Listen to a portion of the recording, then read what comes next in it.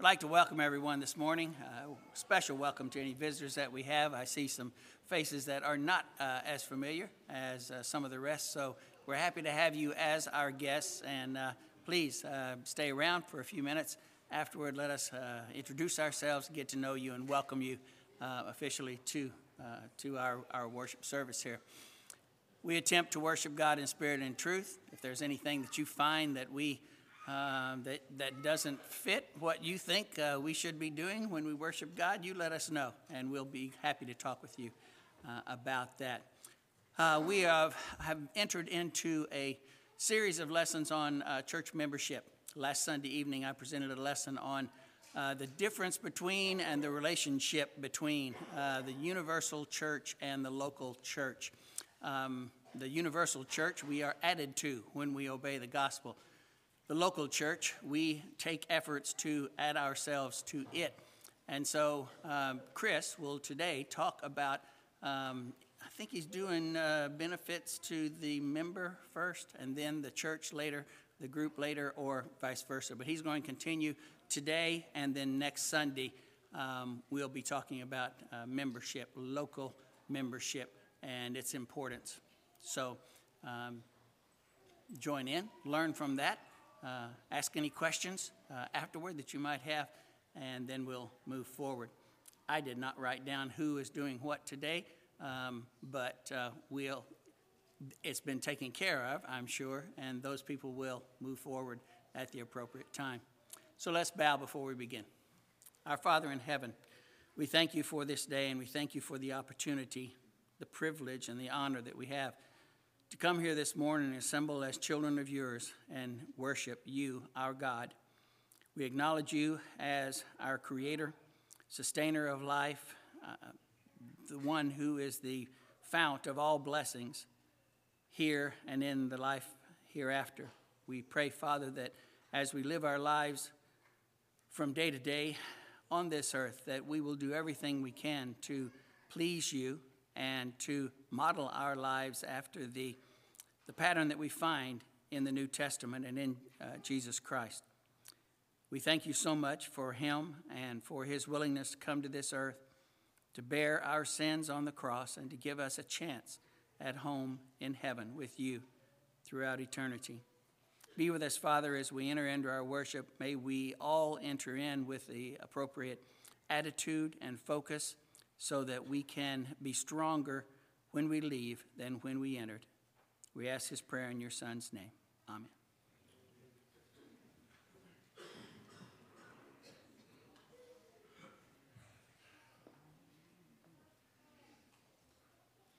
Let's all please stand. We'll sing hymn number 388.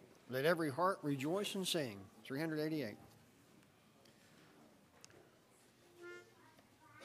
Let every heart rejoice and sing, let all anthems rise, the ancient hymn and children bring, to God your sacrifice.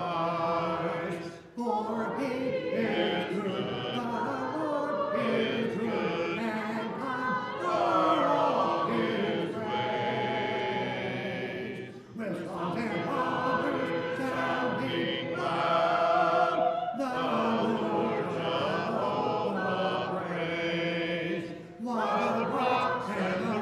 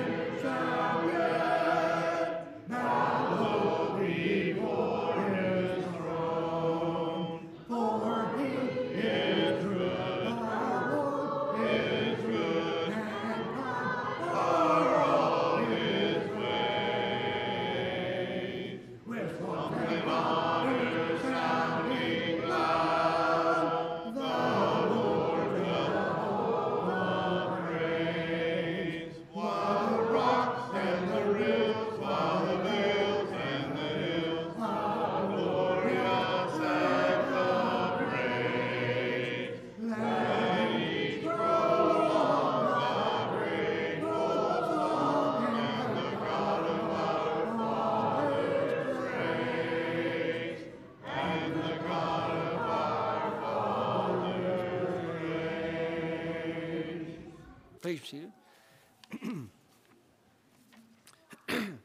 Next hymn this morning, number 419. 419, Lord, we come before thee now. We'll sing all 4 verses, and then Brother Drew Hussle will have our scripture reading and prayer.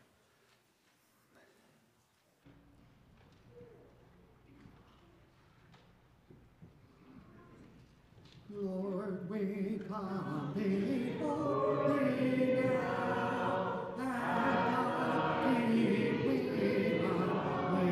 now. Oh, do not thou this day, shall we seek thee, Lord, in vain? Shall we seek thee, Lord, in vain?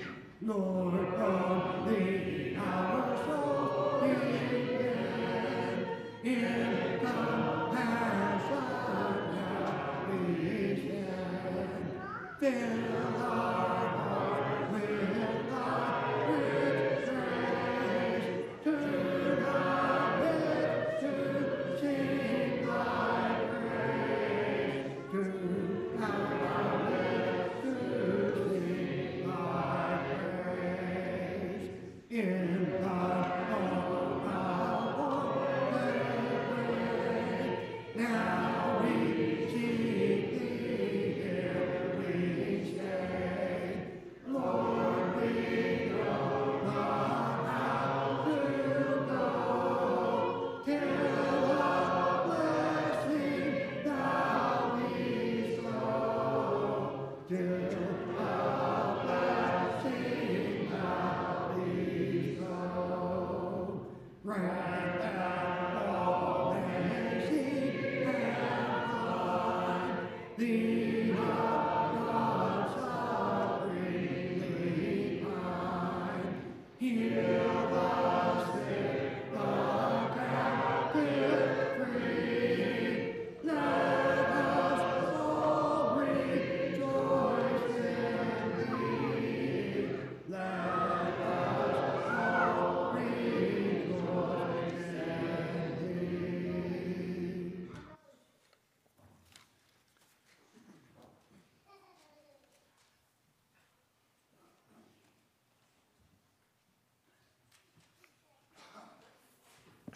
The reading for today comes from John 10:10 through 13. It says, "The thief comes only to steal and kill and destroy. I came that they may have life and have it abundantly. I am the good shepherd.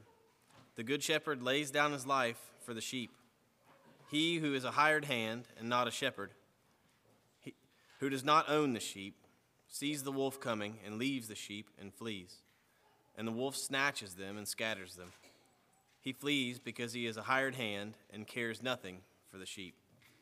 Let's pray. God, we thank you for another Lord's Day. We're able to come together and to praise you and to encourage one another and to learn more about you. I pray that we'd be aware of the traps that are set for us throughout the week, and that we can come together and encourage one another, not only here, but throughout the week as well, to where we're able to succeed. I just prepare our hearts for the lesson. I pray that we're able to learn and to grow and to use that for you. In Jesus' name we pray, amen.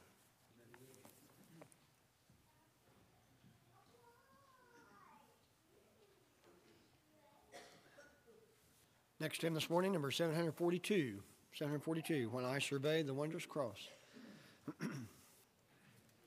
After this hymn, Brother Jason will have our Lord's Supper. When I survey the wondrous cross, on which the Prince of glory died, my greatest gain I count the loss, and for content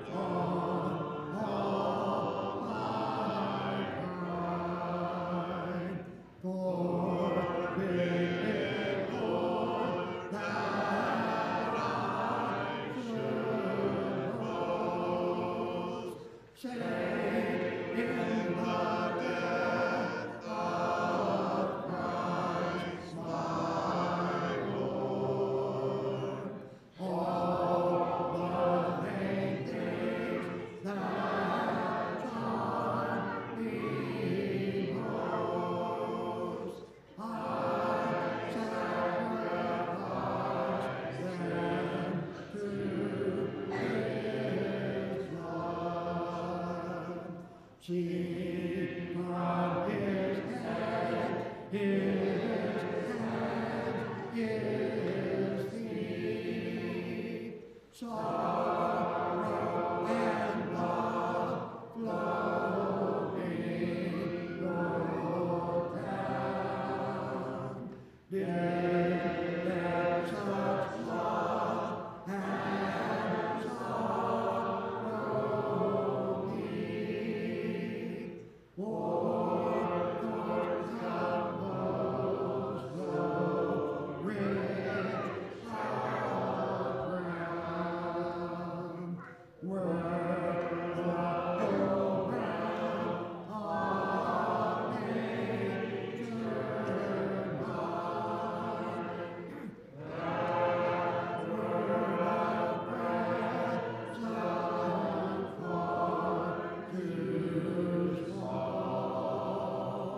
love so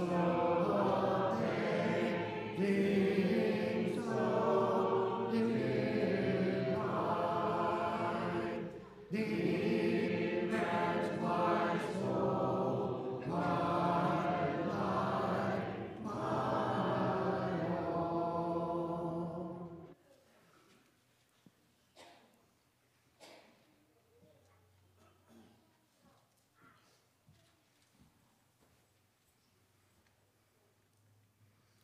Good morning. I'll be reading from Matthew 26 today, if you'd like to turn there. One of the things we read often, I've read often for the Lord's Supper, is the institution of the Lord's Supper there in Matthew 26, where Jesus takes the bread, offers it to the apostles in the Last Supper, and then the fruit of the vine. We also have often, at least me anyway, often reads the account of Jesus after he is taken into custody, and then how he is crucified, put on trial, and then crucified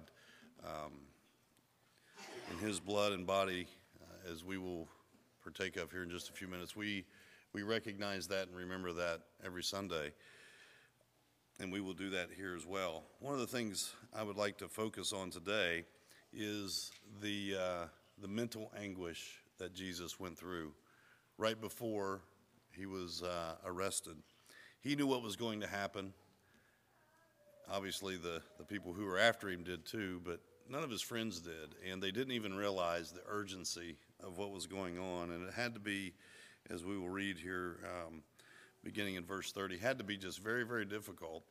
And not only did Jesus, sacrifice his body, but as he realized how lonely or how alone he was, as he was about to be crucified. Matthew chapter 26, verse 30. After singing a hymn, they went out to the Mount of Olives. Then Jesus said to them, "This night you will all fall away because of me, for it is written, I will strike the shepherd, and the sheep of the flock will be scattered. But after I am raised, I will go ahead of you into Galilee." Peter said to them, "If they all fall away because of you, I will never fall away." Jesus said to him, "I tell you the truth, on this night before the rooster crows, you will deny me 3 times. Peter said to him, "Even if I must die with you, I will never deny you." And all the disciples said the same thing. Then Jesus went with them to a place called Gethsemane, and he said to the disciples, "Sit here while I go over there and pray." He took with him Peter and the 2 sons of Zebedee and became anguished and distressed. Then he said to them, "My soul is deeply grieved, even to the point of death. Remain here and stay awake with me." Going a little farther, he threw himself down with his face on the ground and prayed, "My Father, if possible, let this cup pass from me. Yet not what I will, but what you will." Then he came to the disciples and found them sleeping. He said to Peter, "So couldn't you stay awake with me for 1 hour? Stay awake and pray that you will not fall into temptation.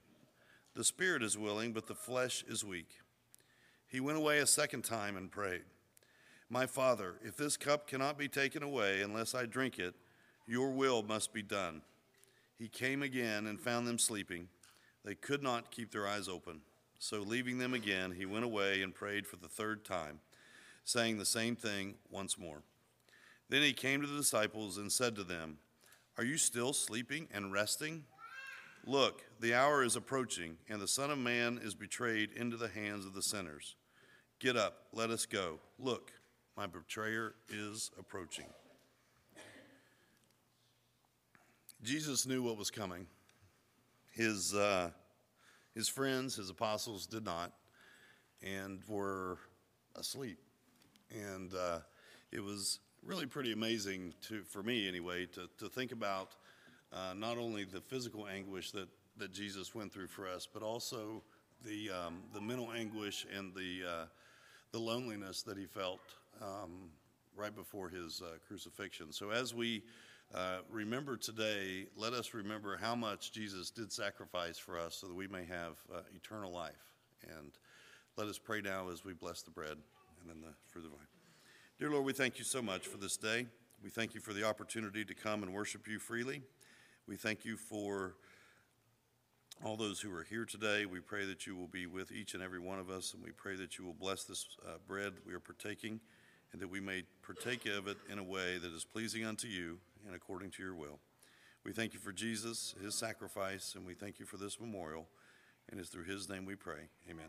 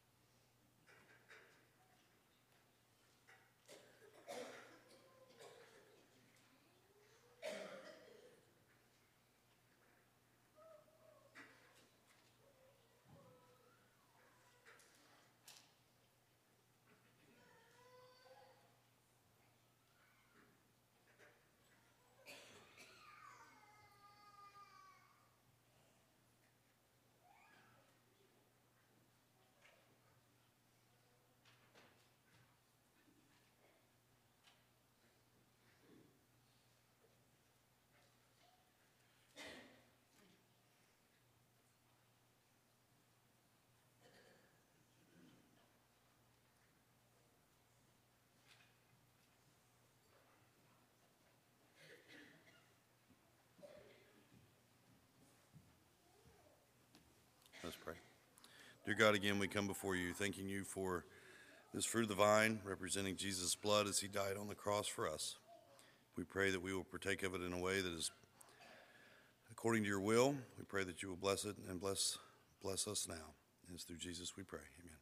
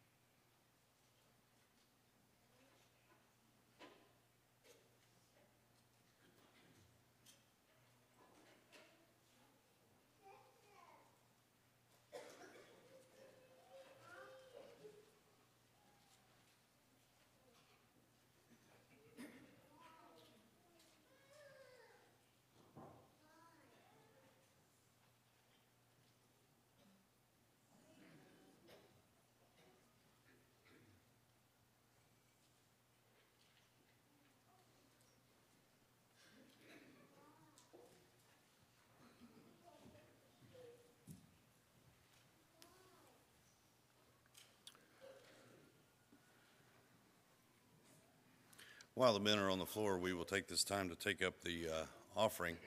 I would like for us to turn to Luke chapter 21 if you'd like to follow along. The first few verses. It's talking about telling the story when Jesus was, I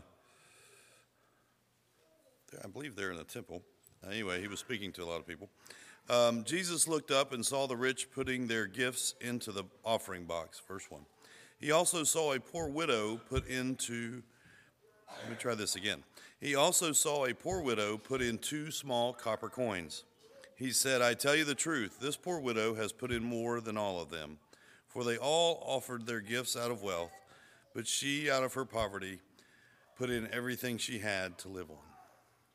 As we give, let us remember that God doesn't tell us how much to give. He just tells us to give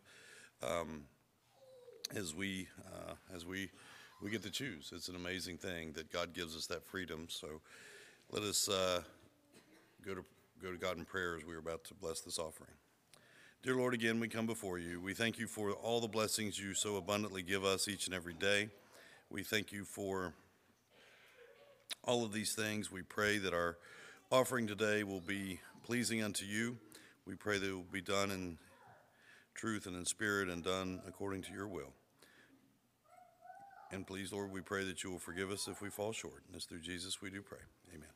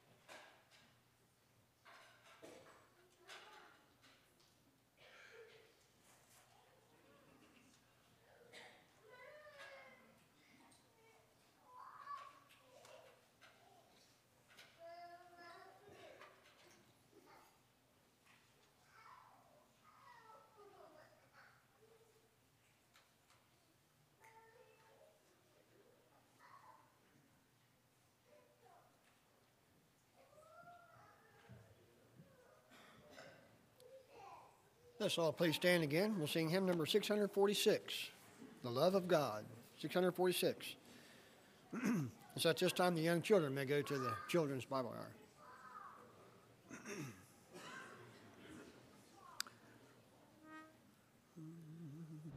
The love of God is greater far than time or pen can ever tell. It goes beyond the highest star and reaches to the lowest hell. The guilty pay, the damned care, again His Son to win. His erring child, He reconciled and pardoned from His hand. O love of God, how rich and pure, how measureless and strong, it shall forever endure the saints and angels' song. When holy time shall pass away, and earthly thrones and kingdoms fall, when men who live refuse to pray on rocks and hills and mountains tall, God's love so true shall still endure, all measureless and strong, redeeming grace to Lamb's race, the saints and angels' song. O love of God, how rich and pure, how measureless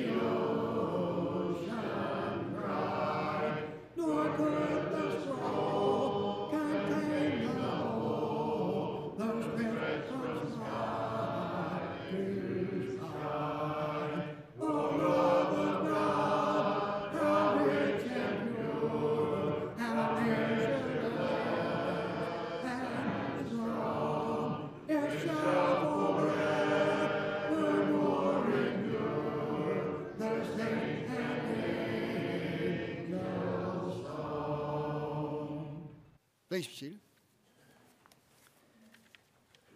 The invitation hymn for this morning, number 754, When Jesus Comes, 754, Brother Chris.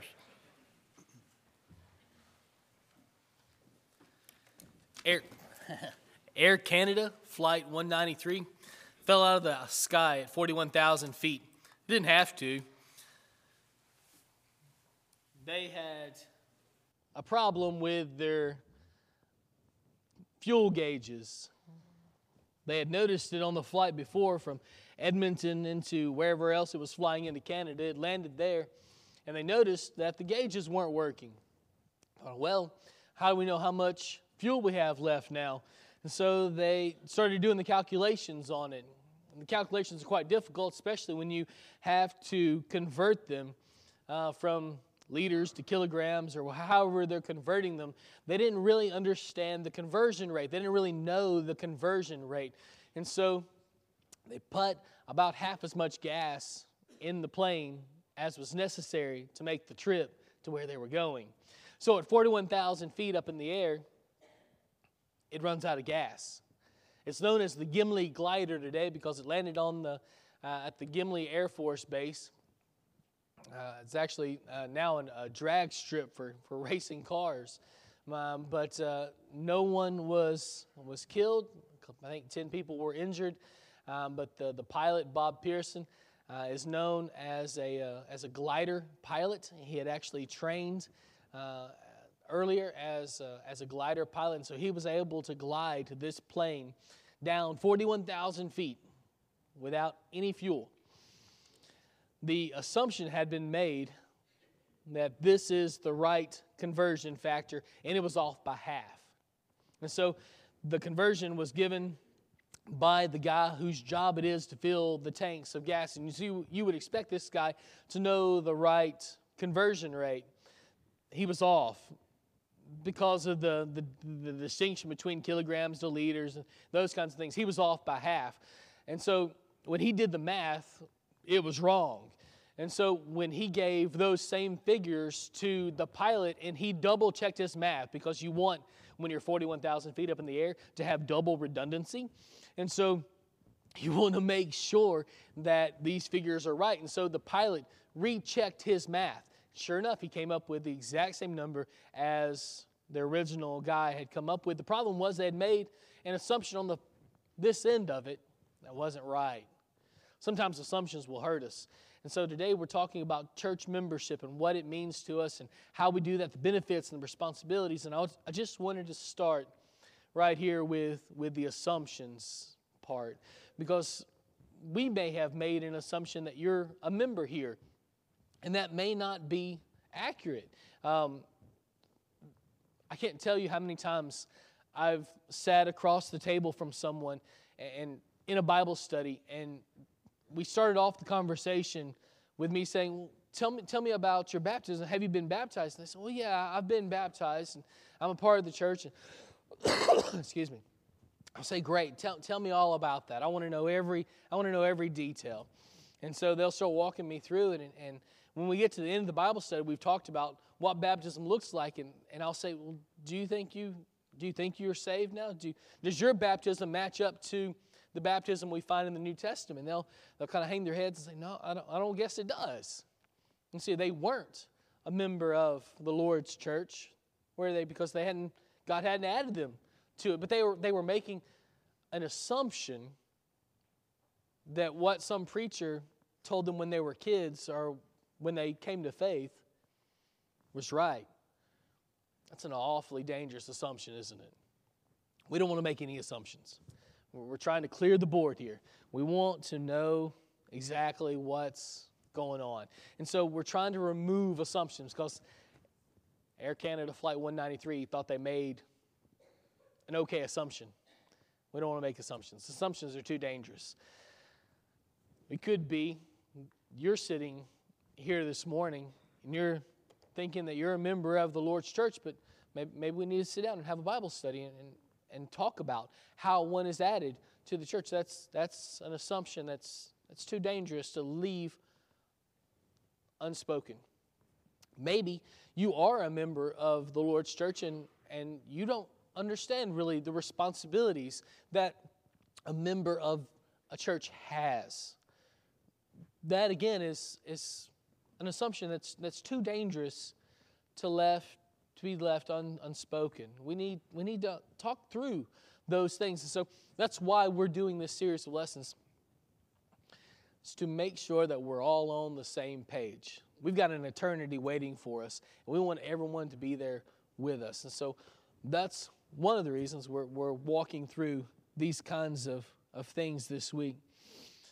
Claudia Gray says this about assumptions. She says, it's not the things you don't know that trip you up. It's the things you think you know, but you don't. You failed to ask a certain question because you believe you know the answer.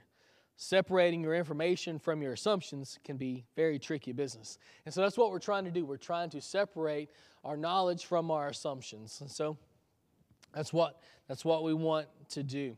And so today we're going to talk about membership, and we're looking specifically at the individual. And so kind of approaching this from the angle of what's the difference between someone who comes to a worship service, comes to our worship services, sits in one of our pews, but never actually becomes a member. Maybe you've been doing that for 30 or 40 years. Maybe you've been doing that for 2 weeks. There's no real distinction here. I'm kind of approaching this series. What's the difference between sitting in a pew and actually being a member? Maybe you've been sitting in that pew for 30 or 40 or 50, 60 years. What's the difference between that and actually being a member of this congregation? Well, there are several benefits, and time will only allow us to talk about a few of them, but I tried to bring out what I think are the most important ones. I think the most important one, at least for our purposes today, is commitment. Commitment. If you are dating someone and you find out something about them that you don't like, what do? You go find someone else who doesn't have that problem, right? If you're married and you find a problem in your spouse, a character flaw or something that you don't appreciate, what do? Well, as a Christian, we hold marriage as something that's very valuable. And so we find a way to work through it, right? We find a way to make it better. We find a way to help. So the very first thing that we need to think through is members stick with it when the going gets tough. Members stick with it when the going gets tough. I've kind of got this in a fill in the blank kind of things for you. So if you want to write these things down, I think that'd be helpful for you. But flip over to John chapter 10. John 10. This is the passage that was read for us this morning. John chapter 10. Starting in verse 10, this is Jesus referring to himself. He's talking, right? His emphasis is really on him being the good shepherd. He wants you to know that he is the good shepherd. And he came to give us life, but not just any kind of life, but abundant, overflowing good life, right? But he's going to tell us something else in the midst of this that is helpful for us today. What he says in verse 12, John 10, verse 12, he who is a hired hand and not a shepherd, who does not own the sheep, sees the wolf coming and leaves the sheep and flees. And the wolf snatches them and scatters them. So just stop right there for a second. So the shepherd looks off in the distance. He's got the sheep behind him. Maybe they're out in pasture. But as it does in the Middle East, a predator will come in. And its goal is to kill one of the sheep that's behind the shepherd. And so if the shepherd doesn't actually own the sheep, if he's just simply getting there, or if he's just simply there to get a paycheck, he doesn't care anything about the sheep. He's just there for the money, right? He's not going to sacrifice his life for the sheep. When he sees a bear coming towards the sheep, you know what he's going to do? Right here. You like lamb chop, or should I souffle it for you? So he's going to let the bear have the sheep. Members stick with it when the going gets tough.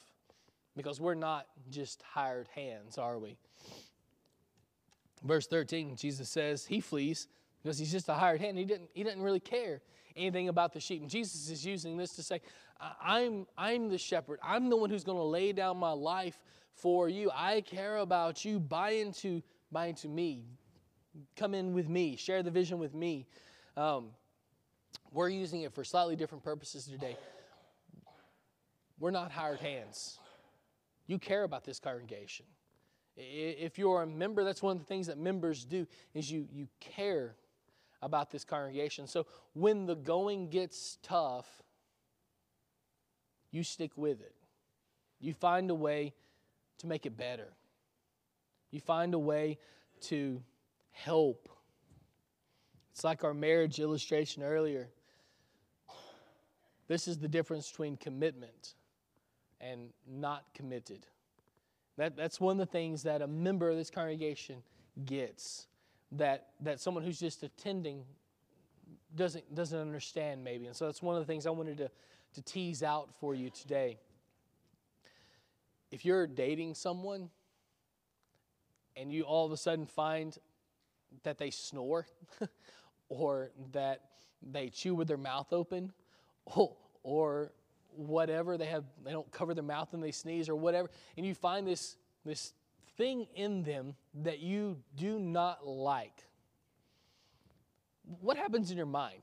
You kind of probably kick that around for a little bit, and every time they eat spaghetti, you're like, I've got to go, right? And you just can't stand the chewing the mouth open thing, or what they blow bubbles or whatever with bubble gum, and that's obnoxious, or maybe their breath stinks or whatever.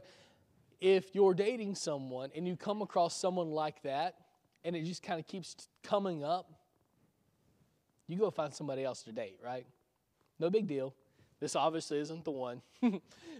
We'll go find someone else today. But if you're married and you come across something like that, you stick with it, right? You're committed. That person's your person. That's what we're saying here. This is your congregation. You stick with it. You find a way to fight through the battles, to fight through the hard times. You're committed here.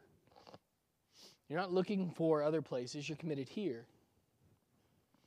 You're not just a hired hand. You're willing to sacrifice for this congregation.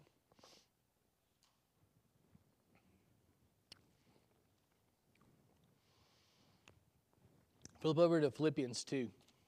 This commitment runs both ways. It's not just in the negative, it's also in the positive. Philippians chapter 2.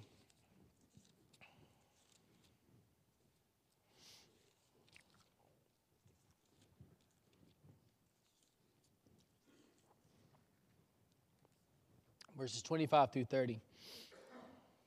So not only are you going to stick with it, not only are you going to stick here if it gets tough, but since you're committed to this congregation, you're looking for ways to make her better. You're looking for ways to make her better. Think about it like this.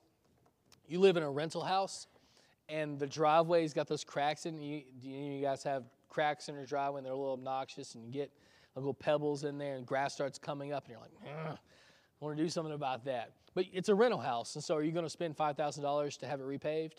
Of course not, right? Derek would say yes. You need to do that. But those of us who live in a rental house, you're like, no, I'm not gonna do that, right? What if it needs new windows? You got a leaky window that you sit beside sometimes, and when it's cold, remember when it was so cold a couple of weeks ago, and it was like -1, and you were sitting beside that window, and it was just blowing through there, right? You thought, man, this is killing my energy bill. My power bill is going to be $3,000 this month. If that's a rental house, what do? Well, you put up tape or you do something and you just kind of ignore it, right? You certainly don't spend the next $2,000 or $3,000 fixing the windows. What if it's got a leaky roof? And it's just kind of dripping down on your couch or whatever. If it's a rental house, you call the landlord and say, hey, but you don't fix it with your own money, right? Because it's just a rental. But if it's your house, what do? You fix all those things immediately, right? Just as fast as you can do them, you fix them, right?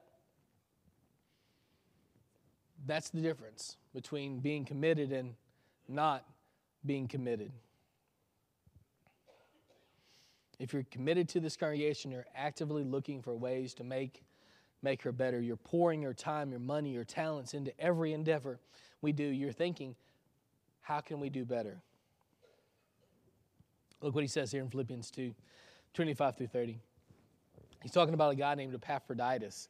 And Epaphroditus has some impressive faith. He is a Philippian, but he's not in Philippi right now. He's with Paul right now. And it's just about killed him being with Paul. He's gotten sick, and he stayed with Paul, ministering to him during this time period. What I want you to see is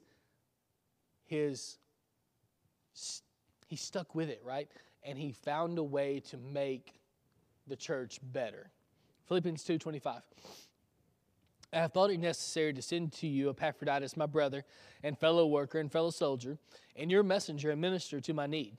For he has been longing for you all, and has been distressed because you heard that he was ill. Indeed, he was ill, near to death. But God had mercy on him, and not only on him, but on me also, lest I should have sorrow upon sorrow. I am the more eager to send him, therefore, that you may rejoice at seeing him again, and that I may be less anxious.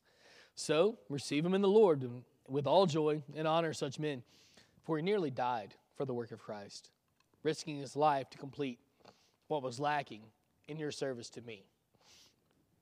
Paul says this guy sees a hole in the Philippian congregation. He sees a need, and he says, I can fill that. And I will.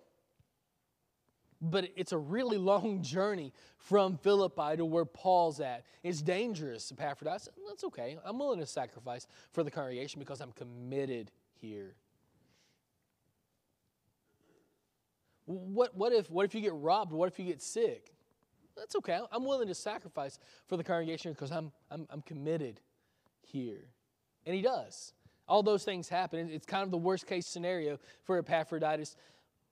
But he seems happy that he's been able to fill the goal, to fill the hole. His commitment continues. And now he's looking forward to go back to the Philippian congregation and help in other ways. Here's a committed guy. Maybe you've heard the saying, worked like a borrowed mule. When I was in high school, I went, there was a member of the congregation there that had a hay field, and he needed somebody to go out and throw the hay up on the wagon, and I don't like that.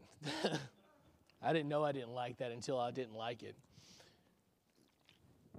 And he was not paying me enough for that, as I found out later.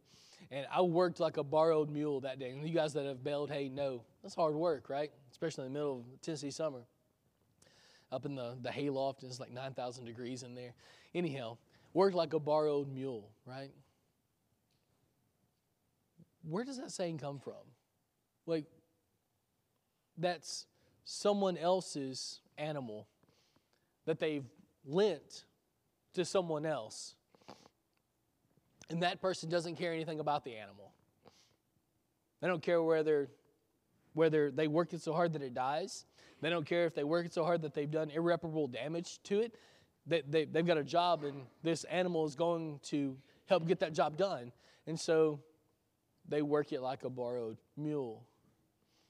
You may work in this congregation like a borrowed mule, but it's at your own.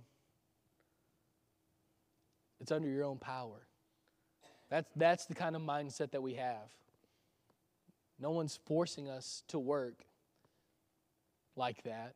We want to work like that. I'm willing to sacrifice myself to work in this fashion. If you're a member here at Rome, your commitment is implied. It ought to be redundant to say a committed member. But in our culture, you can be in an organization or a church even and for decades and not be committed. And so maybe we need double redundancy, like Flight 193 from Air Canada. So if you're a member here, your commitment is implied. Final thing, there it is. Members look for ways to make Rome better. Benefit number 2 is accountability. Flip over to Galatians chapter 6. Galatians chapter 6.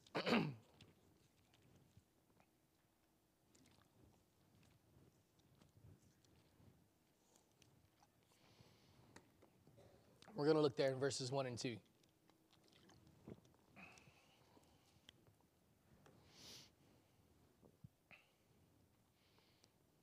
If you're a member here, you feel more free to share your struggles than if you were just attending. There's something about that level of commitment where you look at the person across the pew from you and say, you're in this with me. Your pains are my pains, and your joys are my joys, and that's a Bible thing, right? Paul tells us in Romans 12 to weep with those who weep and rejoice with those who rejoice. And so in the church, members share each other's struggles and joys. In Galatians chapter 6, verses 1 and 2, Paul says, brothers, if anyone is caught in any transgression, you who are spiritual should restore him in a spirit of gentleness. Keep watch on yourself, lest you too be tempted. Bear one another's burdens, and so fulfill the law of Christ.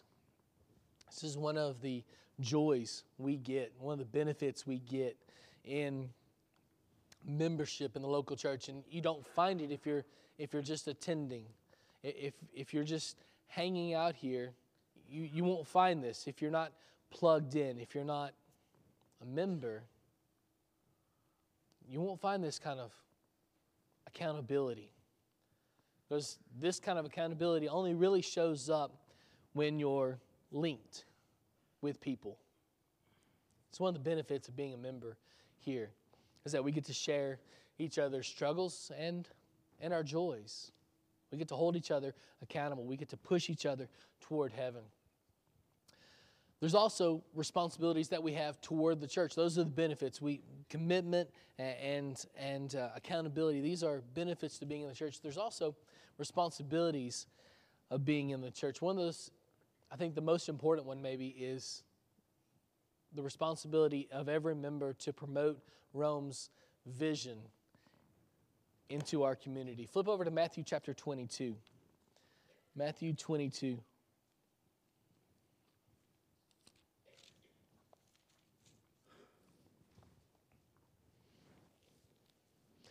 When you joined Rome, when you placed your membership here, you were buying into the vision we have for the kingdom. How we look at God's kingdom and how we affect it, what we do, right? And so when you placed your membership here, you said, I align with that. I believe that. Because you could go to a variety of churches of Christ in this area that have similar but different visions than ours. But when you became a member here at Rome, you said, that's the vision that I have for the church. That's how I want to work. These are things that I care about and you care about them too. And so let's pull together. Let's go together. When you become a member here at Rome, you promote that vision across our community. If you're not, that brings shame on the church. If you're conveying a different vision than what we're conveying, or not conveying a vision at all, at the very least, you're sending mixed signals, confusion to our community. Let me give you a couple of examples. Have you ever wondered why? You guys remember VeggieTales? I remember VeggieTales. I like VeggieTales. Do you remember when VeggieTales kind of went under and they were starting to struggle financially? That happened. Why didn't Disney just buy VeggieTales? They were kind of wildly successful, right? And they're right in Disney's wheelhouse. They're a kids program, animated. Why didn't Disney just buy VeggieTales, buy the rights to VeggieTales, and they could have owned it? You know why? Because it's not on Disney's brand. Disney doesn't like that kind of vision for kids. They don't. That's not what they do. They have a different vision, less good vision. But that's off-brand for them. And so they didn't do that. There's a variety of really well-done children's Bible stories. You know how many of those are on Disney? Not a single one of them. Weird, isn't it? Because it's completely off-brand. It's off-vision for Disney to do that. Let me give you another one. Do you remember IHOB? Remember back in 2018? IHOP decided that they wanted to change their name. Do you remember this? Not the only one. So I think it was like in the summer of 2018, IHOP said, we don't want to be the International House of Pancakes anymore. We want to become the International House of Burgers. And do you remember your confusion at that? I remember thinking, what? Why would you want to do that? That's an awful idea. You've got a legitimately good product that you've spent decades building up. Everyone knows IHOP. Nobody knows IHOB. And so what are you trying to do here? This is completely off-brand. It was confusing to the world, right? They changed it so fast. It actually went back to IHOP that same week, and now they're calling it a marketing ploy. Maybe it was, maybe it wasn't, but whatever. But it was completely off-brand for them, right? That is the confusion of the world when a member here doesn't have the same vision as the church. At least it ought to be. Matthew 22. Members buy into the vision of Rome. Matthew 22. Not the city, but this church. Matthew 22, verses 34 through 40. Listen to what he says. But when the Pharisee heard that he had silenced the Sadducees, they gathered together, and one of them, a lawyer, asked him a question to test him. Teacher, what is the great commandment in the law? And he said to him, you shall love the Lord your God with all your heart, and with all your soul, and with all your mind. This is the great and first commandment. And the second is like it, you shall love your neighbor as yourself. On these two commandments depend all the law and the prophets. That's our vision, right? And how we go about accomplishing that vision. That's what you've bought into when you said, I want to be a member here. I want to do it like that. But when you become a member here, that's what you promote. I love God with everything I've got. And I'm living on that brand. I'm living on that vision. I lean into that vision. And I'm going to love my neighbors like I love myself. That's who I am. That's who this church is. And so when we convey and when we live out a message different than that, it's just confusing. Like IHOP trying to be IHOB. Responsibility number 2. If you're a member here, you need to come with a plan. You need to come with a plan. We've got several passages here that we need to take time to look at. Hebrews chapter 10 is the first one. You're probably familiar with a variety of these. Just bear with me just for a minute or two, and we'll go through these very quickly. Hebrews chapter 10, verse 24. Members work the plan in the Bible. You know, God has a plan for us, for members of each local congregation. He's got a plan. In fact, He tells you what that plan is. There are 59 one another passages in the Bible. There are 59 times when God says, this is how you treat one another. In my church, this is how you treat one another. This is what you do. 59 times. We're going to look at 4 of them. You can read the other 55 later. But 59 times when He looks at the church and says, this is how you treat one another. Hebrews chapter 10, verse 24. When you come to worship, verse 24, let us consider how to stir up one another to love and to good works, right? Our job is to encourage each other, to stir, provoke, is the word he uses here. In some translations, it's a good word. Take away the negative connotations of provoke, and you've got the idea. You provoke one another to love and to good works. These are things that are difficult in our culture. But in the church, we encourage them. And so that's one of the things that we do as members here. We stimulate one another to love and good works. In Colossians chapter 3, verse 16, we find another one. He says, "Let the word of Christ dwell in you richly, teaching and admonishing one another in all wisdom, singing psalms and hymns and spiritual songs with thankfulness in your hearts to God."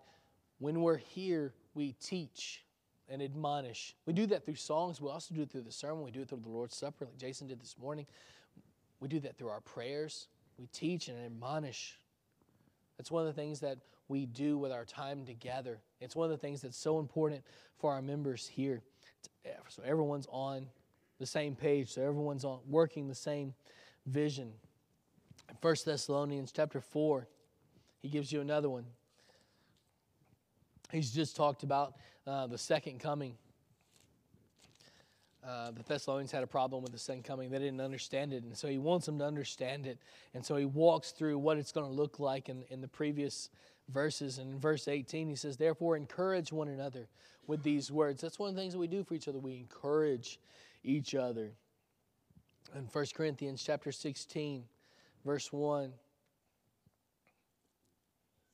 the last one we're going to talk about is giving. One of the responsibilities we have is to support financially this congregation. It's not something we ask visitors to do. It's not something we ask outsiders to do. It's something that we do. 1 Corinthians 16, verse 1, he says, "Now concerning the collection for the saints, as I directed the churches of Galatia, so also are you to do on the first day of every week. Each one of you," there's our word, "each of you is to put something aside and store it up as he may prosper, so there will be no collecting when I come." So that's one of the things that we support financially this congregation, so we can do the things that promote our vision, not only in our community but in the world. So there are benefits and there are also responsibilities to being a member in this congregation. I talked about a couple of those today, but there's so many more. There's so many other responsibilities. There's also so many other benefits. There's two sides to both of these coins. And so I'd love to sit here for the next long time and talk about those things and tease out those things. We're just out of time, but maybe these couple in each one of these categories have stimulated your thinking. Maybe you're wondering about your own salvation. That would be something we would love to sit down with you and think through. We'd love to sit down and study the Bible with you about that. If you're struggling and you're a member here, we want to pray with you in any way we can. We want to help you in any way we can. And praying is one of the things that we can do to aid you in that. And so if you have any need this morning, why don't you come as we stand and sing.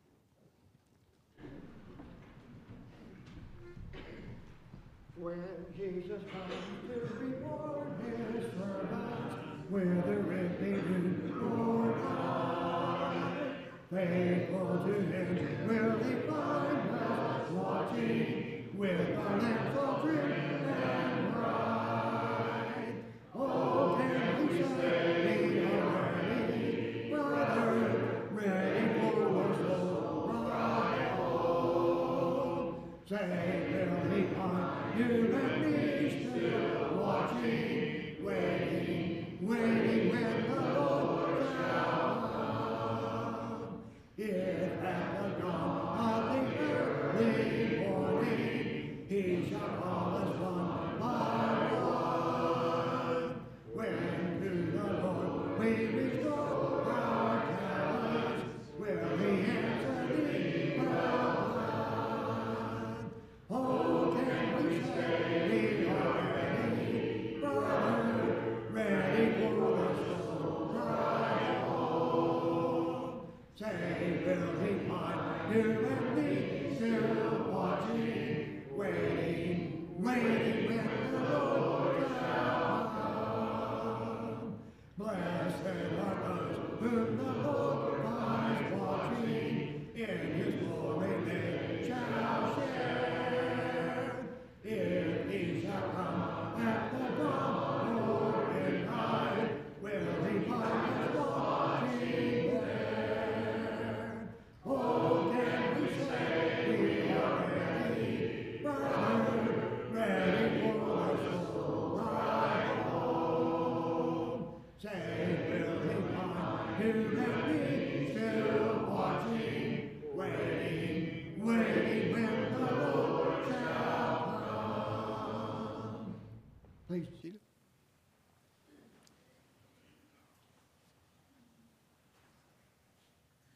Good morning, church family. A couple announcements before we are dismissed.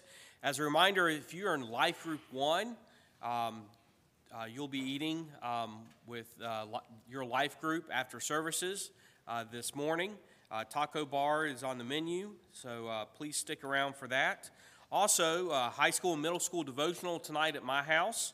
We'll have a small devotional and watch some of the Super Bowl. It should be a lot of fun. Also, don't forget this Monday is the marriage seminar at 6:30.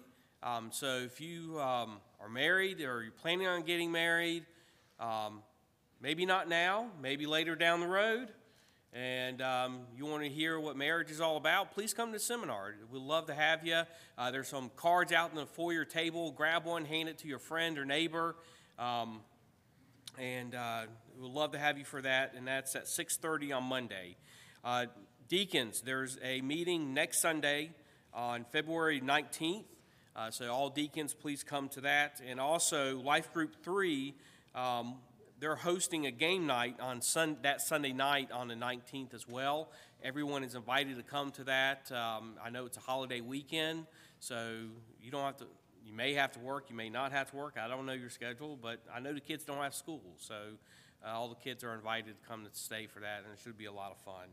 Also, there's a sign-up sheet on the bulletin board for CYC Snacks. If you can help out with that, please sign up.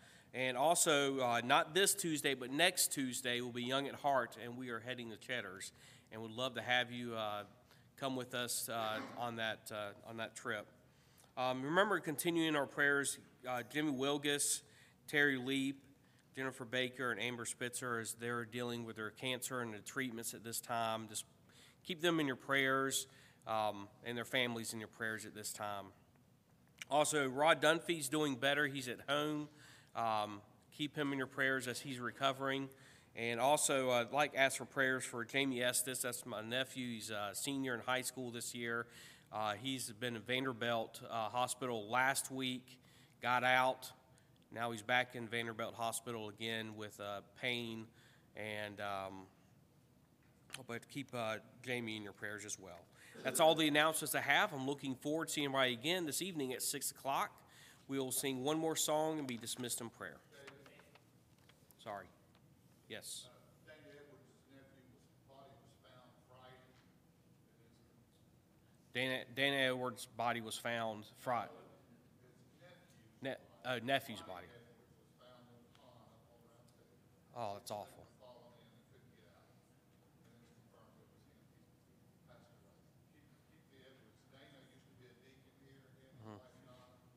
Yeah. Lonnie's his brother, that's his nephew, Lonnie Jr. Keep the Edwards family in your prayers this week. Yeah, keep the Edwards family in your prayers. Anything on the viewing or nothing on funeral arrangements? Okay. All right. That's anybody else have anything else? All right.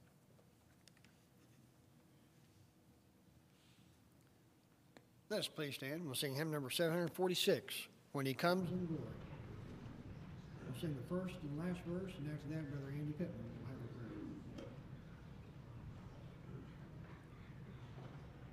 have a prayer. Oh, how sweet will be to meet the Lord when He comes in glory by and by. What a song of praise will be outpoured when He comes in glory by and by. How sweet will be, when He comes in the sky. What joy when He comes in glory by and by. I am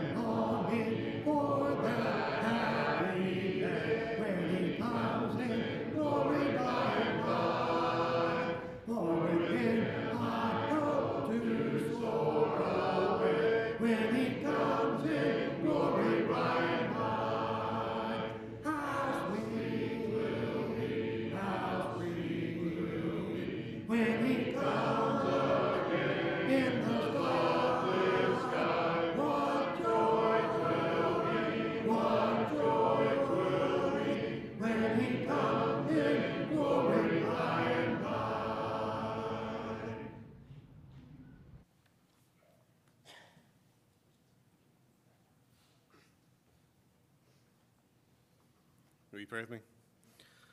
Our Father in heaven, we thank you so much for this amazing world you provided for us to partake in, Father, and to see your majesty and your strength and your awesome wonder.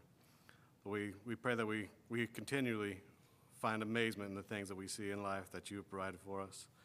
Lord, we thank you for the people in our lives that you have surrounded us with, Father, that we may be uplifting to them, Father, they may also be uplifting to us, and that we all may find you together and follow more closely, the life that you have desired for us. Lord, be with us all as we depart from here. Help us to take your love to the world and show the world your majesty. In Jesus' name I pray, amen.